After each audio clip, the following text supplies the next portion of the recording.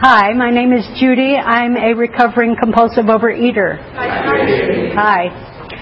So, last night, frantically on the phone with Diane, my car's making a terrible noise. I'm afraid I can't come. I live in Palm Springs, and I stayed overnight in Pasadena for various reasons, and had it all planned to get here. And anyway, it all worked out. I pulled into this wonderful Armenian gas station, and I said, I love Armenian people, and I wasn't manipulating, I really do, and they helped me. It was steering fluid, and here I am on time, and it's like, and I knew that basically, but you get a little cortisol going. But all of the great tragedies and the great dramas and all the things I came in here with, I now have some perspective, and I'd like to say maybe that it's because I've aged a bit. I've been here since November 22nd, 1974, and I say my surrender date is 1974, and that date hasn't changed because I have. So I'd like to spend some time talking about the ways that I've changed in this program. I came for the vanity, stayed for the sanity, and I am still vain. I'm gorgeous, and I'm too bad there's no video because but I've gotten so much more, from the inside, and become a really decent person, a mensch. Nothing I aspire to. Oh, I was going to say, you could say that it's about aging, but there are a lot of people in my family who have aged and are still, riding the broom and railing at the whirlwind and resisting and I'm more in a let-go mode most of the time. I have what the Buddhists call equanimity. I am equanimous. I love how these things sound. So, one distinctive thing, perhaps, is that I was a professional counselor in alcoholism before I got here. I'm passing around my before pictures. I weighed 222 pounds. I was helping develop a lot of great alcoholism programs here in San Pedro and other places. Worked at the Navy Hospital. Very impressive kind of stuff. Betty Ford, blah, blah. And I just kept getting fatter and fatter. And I had a head full of knowledge about the disease concept, but I really didn't see how it applied to me at all. And I would even complain in our staffings that I could not, get it together around my food. And the head shrink and other people said, you've always been that way. You're always going to be that way. There's no help for people like you. And this was in Los Angeles, the birthplace of OA, amidst all these great minds in addiction. And I happened to give a workshop at San Pedro at the Y, and a woman shared that she had just lost 30 pounds at Overeaters Anonymous. Whoa, Overeaters Anonymous, what a deal. So I sneaked up to her after the thing was over, because I didn't want anyone to know I was fat. Well, my moo-moo might have shifted and they'd see I was fat, but I was an existential therapist, and I wanted them to know it was my existential decision to be fat. And as soon as I decided, probably Monday, as soon as I decided, I would take care of it. I would take care of it. So there's good news and bad news. The good news is that there is a solution. The bad news is we're it. That we do have to turn to our fellow sufferer, the people we judge because their moo-moo is not as nice as ours, and they haven't been to graduate school and been so intelligent about these issues. Whatever judgments, believe me, I've done them all, and I've been in them all. I've been here 40 years. 40 years.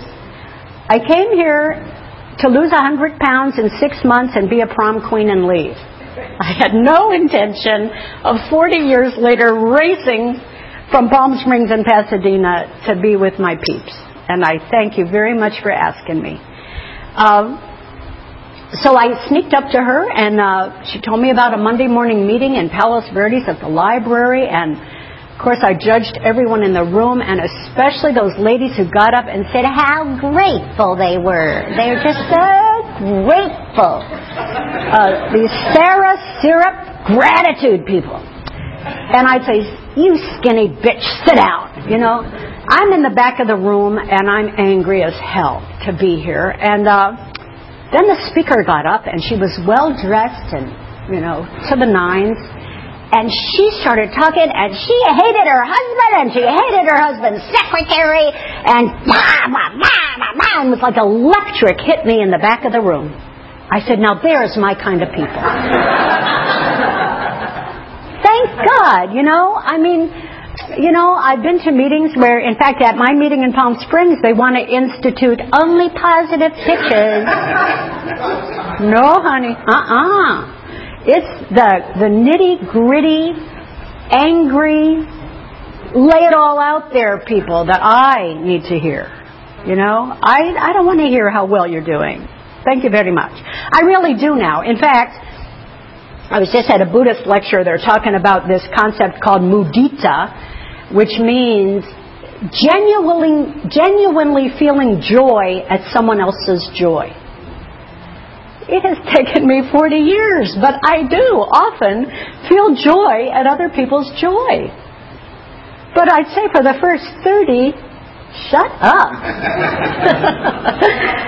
So, you know, I guess to you two newcomers, it takes a long time. You know, it's like they say in the Velveteen Rabbit, you know, by the time you become real, all your fur has been worn off and your springs are sprung and, you know.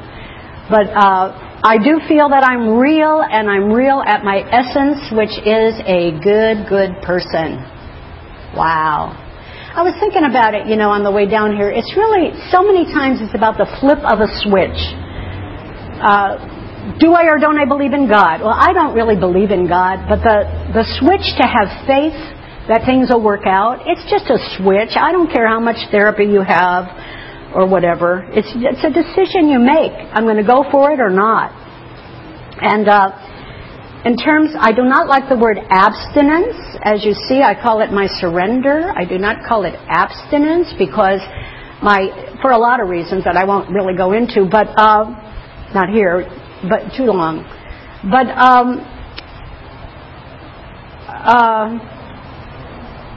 you know, like my friend over here has said, it is about the food and it isn't about the food, you know. It's not Weight Watchers. It's not about focusing on the food. However, that does get our attention, you know. Those first at least 2 years when I weighed and measured and called in every day to another fellow sufferer got my attention about how out of control I was. How, you know, picking these crumbs doesn't count, or the top of that doesn't count, or sliver, slice, slab, slob. You know, all of those things got my attention. Whoa, you are obsessed with this thing. I'll tell you, yesterday I had a difficult day with food. I was, not with food, but with me. I was hungry. I was just hungry. And, you know, some days it just bees like that. You know, I made a call, I talked about it, yeah. You know, because I'm a therapist, so I wanted to figure it out, because if I figure it out, I'm powerful and have control over it. Wrong. I became a therapist to figure out why I was fat, and what I could do was stand in front of the fridge and explain to you why I was eating like this. You know, I knew about my mother, and I knew about my husband, and blah, blah, blah. They're just things we make up. They're interesting material for our memoirs, but they're not necessarily. I remember once calling a lady, Annie A., who some of you may know, Annie and Lou, and I don't want to bring it as a downer, but Annie just passed away a few weeks ago, and Lou passed away about a year ago. So we're getting scarcer, we long-timers, you know. But, you know, I called Annie and I said, you know, I had this extra apple because of the cha-cha-cha-cha-cha-cha. And she said, you know, you had the apple because you wanted to eat the apple. That's exactly why. I mean, there's always a good reason. Always, always. So try to clear your mind of that. And if you can, I just say some days it's got me. And other days it doesn't. And that's after 40 years. So that is my message of hope to you. Because what does that do? It keeps me coming here. And it renders me continuously humble. This is the thing in my life that drove me to my knees. I thought I was an absolutely perfect person. It was just that I was fat. And when I had to just pull in some honesty around what was in my plate, that all these other areas of dishonesty loomed up in my life. And all the things about myself I wasn't noticing, and all the things about my relationships I wasn't noticing, and whoa. And unfortunately, you newcomers, once you notice these things, you're either going to eat over it, or you're going to take care of business somehow, or you're going to realize sometimes the answer to prayer is not yet, and you're going to have to sit in the hallways waiting for the right direction. And what does that mean again? Drives us straight to our fellow sufferer. You get on the phone. How come I don't have an answer yet today? Impatience, intolerance. These are the kind, I have been dieting. Why isn't the scale showing it up? I never notice when I'm gaining weight that the scale isn't responsive to what I'm doing, right? But when I'm losing weight, it better, So, how much time do I have? 7 minutes. Whoa. Well, it's been a long, glorious ride. I have a very wonderful life, but a lot of surrender. 6 years after getting into OA, I finally turned myself into AA. I had already divorced my alcoholic husband, so I couldn't focus on his drinking. I was no longer working mostly in alcoholism where I could focus on their drinking. I had created an eating disorder unit, and it was a big, big deal. And a lot of things happened, as many of you in this room know about, but I was obsessed with my work. I became a workaholic. That was my identity, and I was doing God's will and great things and helping Overeaters Anonymous and all this ego. And it was snatched away from me. And I was devastated. I would wake up in the night crying. So what happened? There's that story in AA about the guy with the horse and the son with the broken leg, and whatever you think is a bad thing sometimes turns out to be a good thing. Like his son wasn't taken off conscripted to the army because his leg was broken, blah, blah. So I was devastated, but I had time. So I finished writing my PhD dissertation, and I turned it into a popular book, and a whole different thing happened. I got on national television many times and had this whole career lecturing, speaking, blah, blah, blah, for years, and it was fabulous. It was a great, great ride. The last 10 years have been about trying to give that up. Trying to I'm finally refired. I'm more into my personal life. I'm not only my work. That's why it was taken away from me, because I thought all I was my work. And I now have a personal life with a lovely man, and we travel, and we play, and we have great fun. And I'm trying to learn how to develop that side of myself more, which is interesting. I realize how, codependency looms again. How I'm so mindful of his mood. Oh, he's having a bad day. What did I do? It's all about me. My fault. How can I fix it? Turn into a pretzel. Whoa. But this is my nature. And constantly reminded of some of these things. So I still have a sponsor that I call, and not daily now, but I do, and I'm constantly working on issues.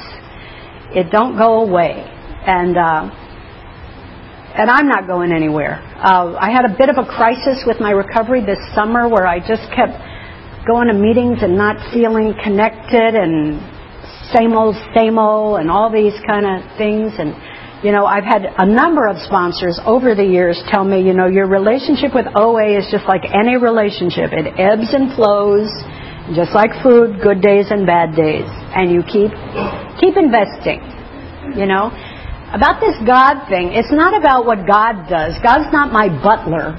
God is not going to get me a parking space, although he did this morning. And Michael put quarters in my meter. So it's how much am I going to invest? It's like the pledge break on PBS TV. We have a matching donor. If you put in $5, they'll put in 10, right? So all I have to worry about is what am I going to invest today in my recovery?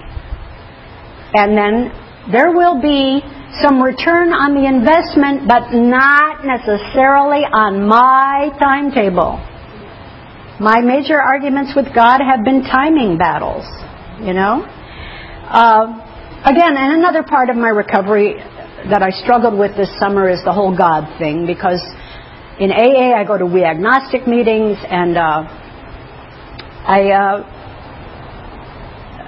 anyway, spiritual, not religious, blah, blah, blah. There's so much to talk about, isn't there? So, my food plan is flexitarian. I've been on all the food plans that OA suggests, as well as many, many others. So, and it's a daily deal. My exercise levels are different on a daily basis. I am leaving here, I'm going to change my clothes, and I'm going to an all-day yoga thing at Loyola Marymount. Hello? 80 pounds ago, you would never have seen me at yoga. And I'm looking forward to it. I love it. And I love connecting my mind and my body and my spirit. And a friend of mine had some surgery recently. She said, I hate that, going under anesthesia. I said, I love it. She said, why do you love it? I said, because when I come out, she said she didn't like coming out of it. I said, I love it because when I'm coming out of it, I know that something happened, but I'm not responsible. And quite frankly, that's why I like to drink to blackouts also. In fact, I got into AA 6 years after OA because I stopped having blackouts. I started seeing the whole scene. I was mortified. So that's another story. But in the 60s, we used to say, like kind of smart aleck, realities for people who can't handle drugs. We used to make fun of squares who couldn't handle drugs. Well, now, in my recovery, I want to tell you, reality is for people who can't handle drugs. That we have to live in reality. And I was just listening to a tape on the way in here. It's not about being sweet and nice if that's not my reality. That's another lie. We're as fat as we are dishonest. And these meetings help us focus to get to our truth. And that's why I love to be here, because we're all struggling as best we can to get there. So, and we're all here because we're not all there. So, thank you. This is the time for questions only. There is no sharing at this meeting. If you need to share, please do so with any one of us after the meeting. Please remember that the opinions of the leader are my own and not those of Overeaters Anonymous as a whole. When asking questions, you need not identify yourself if it's being recorded. Please remember, if you ask a question, your voice may be audible on the OA podcast. And then we stop at 9:35. So, who might we have questions? Yes? So when you were defined, because you were defined by your work and then it was taken away, how did you use the program and doing specific tools that helped you get it? So she's asking, how did I use the program when my identity was taken away, when my work left me? I did have a sense by listening to people at these rooms that something positive might happen as a result. So that was one thing. I went to a lot of meetings, of course. I kept in touch with my primary purpose, which is to keep my food in order, because I got one big problem. Now if I'm going to eat, I'm going to have more big problems. So, like that. But I remember, and I did call Annie again.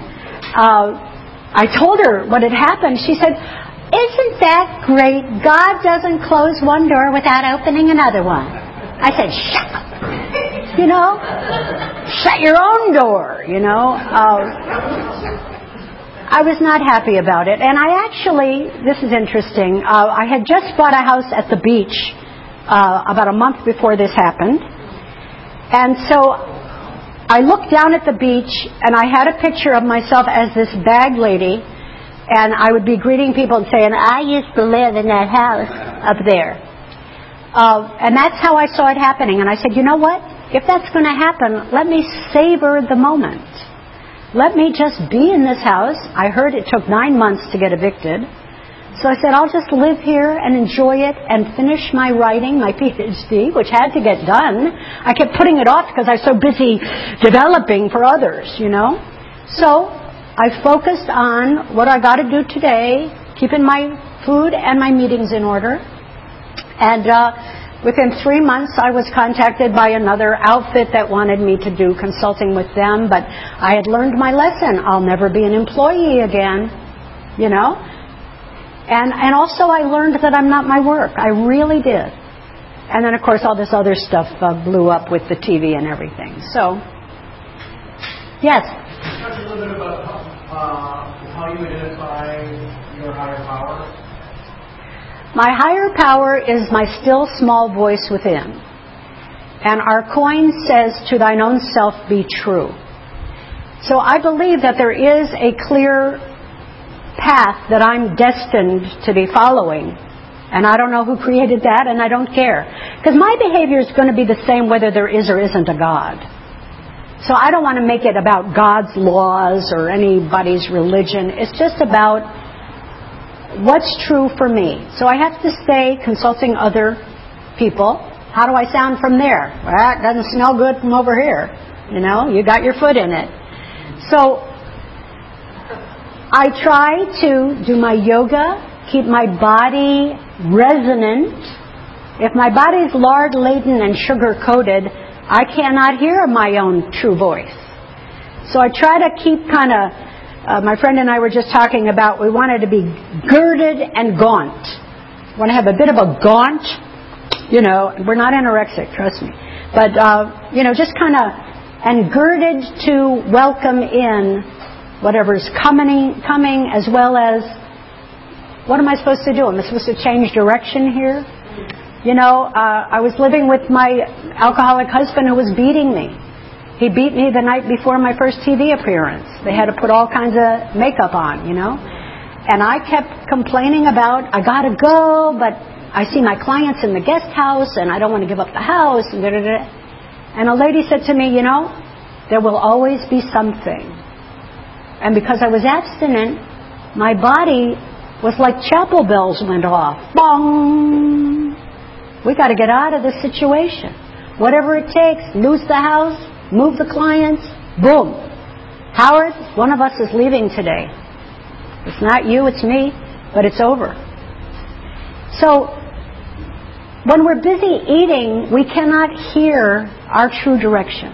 So that's my higher power, I guess. And I don't want to identify it as so I, me, ego involved. It's not trusting my head to know stuff. I'm grateful that I came here as a smart person who was already successful with what my brain could do for me.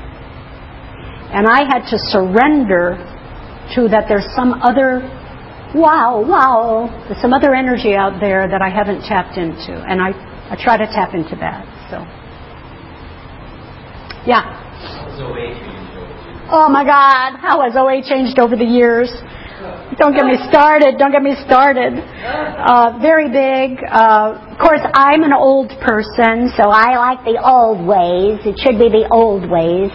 But first of all, we were never, ever, ever allowed a texter in a meeting. Hello?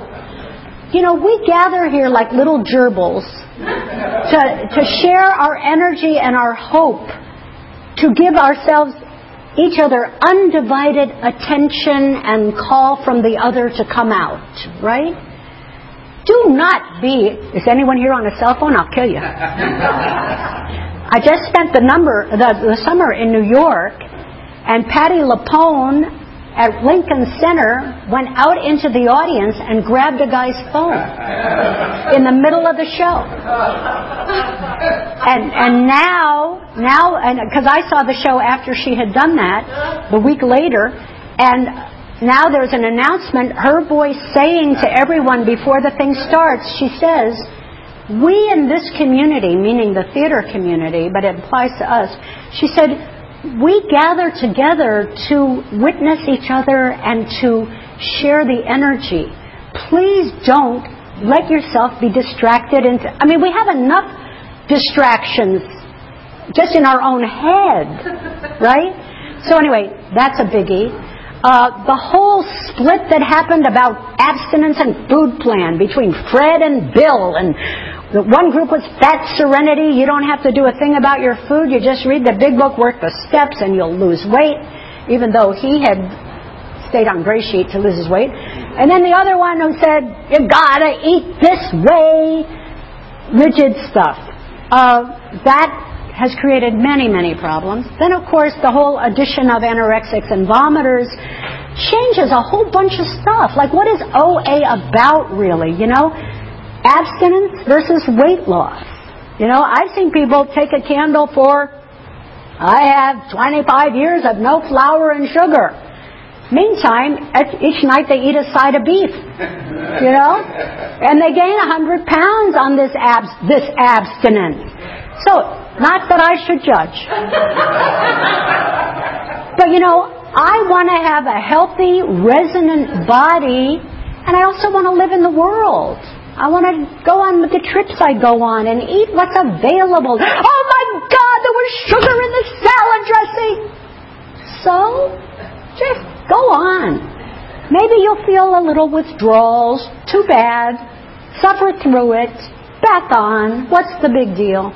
Not all of this, you know, chaotic drama about food, making it all about the food. So that's been very big, but I could go on forever. There's a million things. And, of course, we've gotten a lot smaller. You know, I was so happy that this meeting was going to be here today, because the last time I was here, Doris Siegel spoke. Oh, my God. She stood on that side of the room. The chairs were this way. Doris Siegel. Wow. And I'll never forget the one line she had was, first of all, she had little hard candies in little plates all around her living room. And she never touched one of them. Oh. Anyway, but she said that she was so codependent and so guilty and so undeserving that if somebody gave her a ride to a meeting, she sent them a gift from Bullock's Wilshire. You know, which was a very fancy department store in those days. So, you know, in this program I've learned all these cute little phrases that people say that give you the whole message without a lot of you know. So I can't say much more about how the program has changed, but there's a lot of things. When I do retreats, we kind of get into that. Thank you, Doris. Doris. Oh, thanks for calling me Doris. I'm channeling Doris. Yay! Are there any foods that you refrain from eating? I do not refrain from any foods. I periodically have cookie breath. I eat moderately. That's all I can say. Was that what you did originally? No. Actually, what I thought I was going to talk about today is the different stages of my recovery. But initially, it was major focus on weight loss and food. I was on gray sheet for at least 2 years. Weighed and measured, called every day. Gray Sheet was stricter even than the HOW program. And some of you know it from the old days. And I'm very grateful for that because it's now taught me things that are almost instinctive. 4 ounces is about a palm of your hand. 2 ounces of cheese are like 2 little dice. I mean, why bother?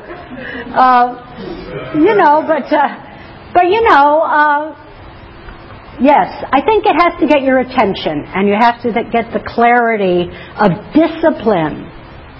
Yeah, we have to surrender to our discipline. We have to lean into that empty void that we are stuffing. We have to let it speak to us. How bad can the message be? We're all decent human beings. We really are. Not that I was told that in my childhood. I was told a lot of other messages about myself. So that's why I became such a big shot to show them. And then I had to realize I got to make my own decisions and choices. Yes, Michael. Thank you. So in the beginning of your pitch, you said something about now you believe you're a decent, good human being. I believe that the spiritual malady tells us that we're not. So talk about a little bit how you came to that realization that you really are. Yeah, well, faith without works is dead. How do you come to knowing you're a decent human being? Is you follow direction. Just last night, for example, we went out to dinner with one of Henry's sons and his wife, and Henry did something that I don't like, and I will talk with him about at some other time. But I have learned here restraint of tongue and pen. It wasn't the right time, and I surveyed the situation. That could be manipulative, but it's more about kindness. Kindness for both of us and honesty without the charge of the negative energy. So I have to do my work around it so that just like Jack Webb, only the facts, ma'am, only the facts. Just deliver the facts here. These things take work. It ain't easy, We cannot just be willy-nilly reactive people because guess what? Then I punish myself with excess food. Making the food the priority in the beginning changes everything. That's why I wanted to warn the newcomers. You know how everybody's so nice and huggy and friendly and smiley? On some level, they want to mess with your food. But the truth is really, you're here because you want to mess with your food. You know that it ain't getting it somehow. That the price you pay just isn't worth it. And so we're here to try to encourage you that there's a better life without excess, with discipline. I remember once hearing a speaker saying that she's defined by her disciplines. I thought that was interesting. Yeah. Oh, you're just adjusting your sleeve? I'm done? No, I got a question. Oh, good. 2 more minutes. We have 3 more minutes. Thanks for your share. And can you talk about your most challenging thing you had to go through in the program and what tools you relied on to get you there? What was my most challenging thing and what tools I rely on? Well, my tools are my sponsor, my writing. I do a lot of writing. I came from the days that when you called your sponsor, she says, have you written about it yet? If you hadn't written, call me back. That you first had to do some investment again. Investment. Not just blah, blah, blah, blah, blah, blah. Investment. Now let's look at it. This last year, I've had a terrible challenge that I'm still writing about and trying to work on. And that is that that job thing was the first biggest. That was outrageous. And that took many years of working through. This one is that there's a group of therapists in New York that I've been meeting with for 30 years. And I lived in New York for 10 years of it. During my lecture career, I would always make sure my schedule got me to New York the second Friday of the month. So I'd meet with them. And I don't have really a good family situation. And I tend to make people my family. And I become very dependent and naive. and all kinds of childlike stuff. And the truth is, I don't want to lose a lot of my childlike stuff. Makes me a great therapist, a great writer, and a cool person. But I'm more wounded often than most people, and I want to self-soothe with a little extra food. So anyway, because I moved back to California 10 years ago, so I've only been available kind of by phone and email, and every summer I would still go back and meet with them. Anyway, they called me in January and decided that they needed to kick me out of the group. And I'm still working on it. They said that my being so far away caused leakage, which I don't know what that means. And they were having their own issues around not meeting as often. They were kind of dwindling on their own, and I kind of became the scapegoat for why the group wasn't working for them. And hello, this is not a new thing for me to be the scapegoat in many situations.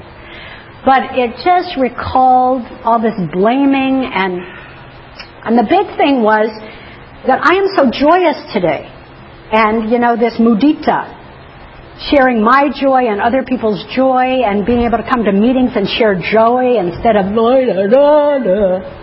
So they also kicked me out because of that, which also goes back to childhood stuff of my mother saying, how can you be happy when my life is so miserable? So, hello, I just turned 70. I still have childhood work to do. Life never ceases to wound me in a way that breaks me open. So I'd love to tell you I have this resolved and that I will try to, the other thing is a number of these people tried to get to see me this summer, and I said, I can't, because your behavior as a group was so horrific, just like the Nazis. Then why do you want to individually be my friend? Like, you participated in a group thing, and you need to deal with that. So it would be a lie for me to sit with these people and make small talk when I'm so wounded, and I don't want to jump on them. So, like I said, writing. So I'm done, right?